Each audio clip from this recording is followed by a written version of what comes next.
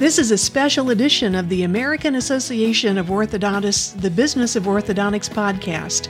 I'm Pam Paladin. Welcome. Today we're talking about the AAO's Donated Orthodontic Services Program, or DOS, with Ann Seabaugh. Among the many hats she wears, Ann is a staff liaison to the Donated Orthodontic Services Charitable Board of Directors, and DOS is conducting a recruitment drive. Ann, welcome, and thank you for chatting with us. Thanks for having me, Pam. And for those members who may not be familiar with the AAO's Donated Orthodontic Services Program, would you please tell our audience a little bit about it? For example, why it came to be, how long it's been around. The DOS program had its birth in 2009, and it came about as a result of AAO leadership's concern about access to care. Access to care is an issue of large proportion. It affects all areas of the country, and the leadership wanted to give back to all the patients that have been so very good to the profession. And that's been since 2009. Yes, 2009, about June, I believe, of 2009. And since that time, about how many patients have completed treatment in the program? Nearly 500 patients have completed treatment since the program's inception. And the good news is we have another almost 500 patients currently in treatment right at this time. Who can volunteer as a DOS provider? Any AAO member who is actively practicing can volunteer for the program. They have to be in a U.S. state? They do. At this time, the DOS program is only operating in all of the states and not in Canada as yet. So we've talked about there have been about 500 patients who've completed treatment since the program began in 2009. For those who might be considering becoming volunteers and providers for DOS, how can they know that the patients who are applying truly don't have the financial resources to pay for care? Dental Lifeline Network is the Donated Orthodontic Services Program Administrator. They operate out of Denver, Colorado, and the program has collected many qualifying materials, patient applications, etc. The patient families complete the patient application and they submit financial documents such as tax returns, etc. And based on those documents, the Dental Lifeline Network coordinator vets the patient and qualifies them for treatment. So someone who makes it through the process, you can be pretty sure, you can be 100% sure that they really do need the care.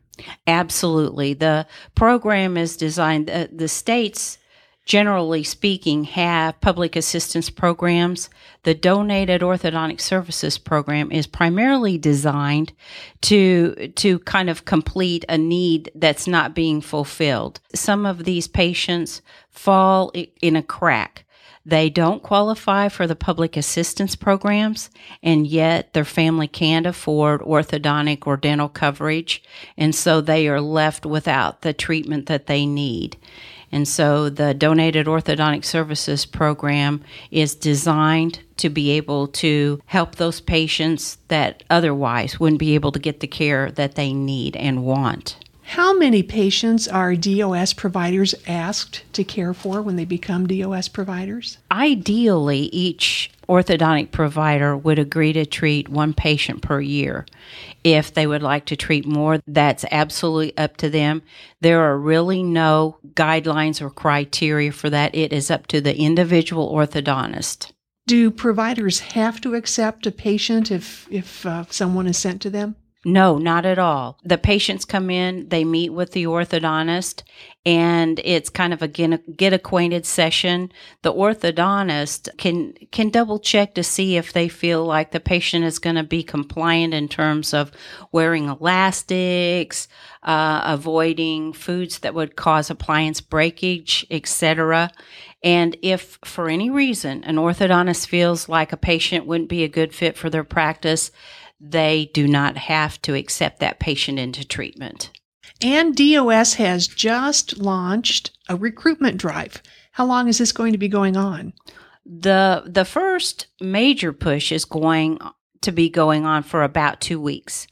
But anytime any provider would like to volunteer for the program, they will always be gratefully received. Is the recruitment drive limited to orthodontists who are in certain states, or can anyone in any U.S. state become a volunteer provider? Formerly, the program has just been limited to 9 states. And I'm pleased to say that the program is expanding to a nationwide basis. So virtually, orthodontists from any state can volunteer for the program. In a perfect world, how many providers would you hope to recruit through this drive? Well, currently we have 500 providers. I would love to have at least another 500 or even more. So for those who are listening to our podcast today and they're interested in learning more or becoming a DOS provider, how do they find more information and where? I would encourage them to go on the AAO website. There is a practice management tab. Pull down that tab, and there you'll find information on the DOS program.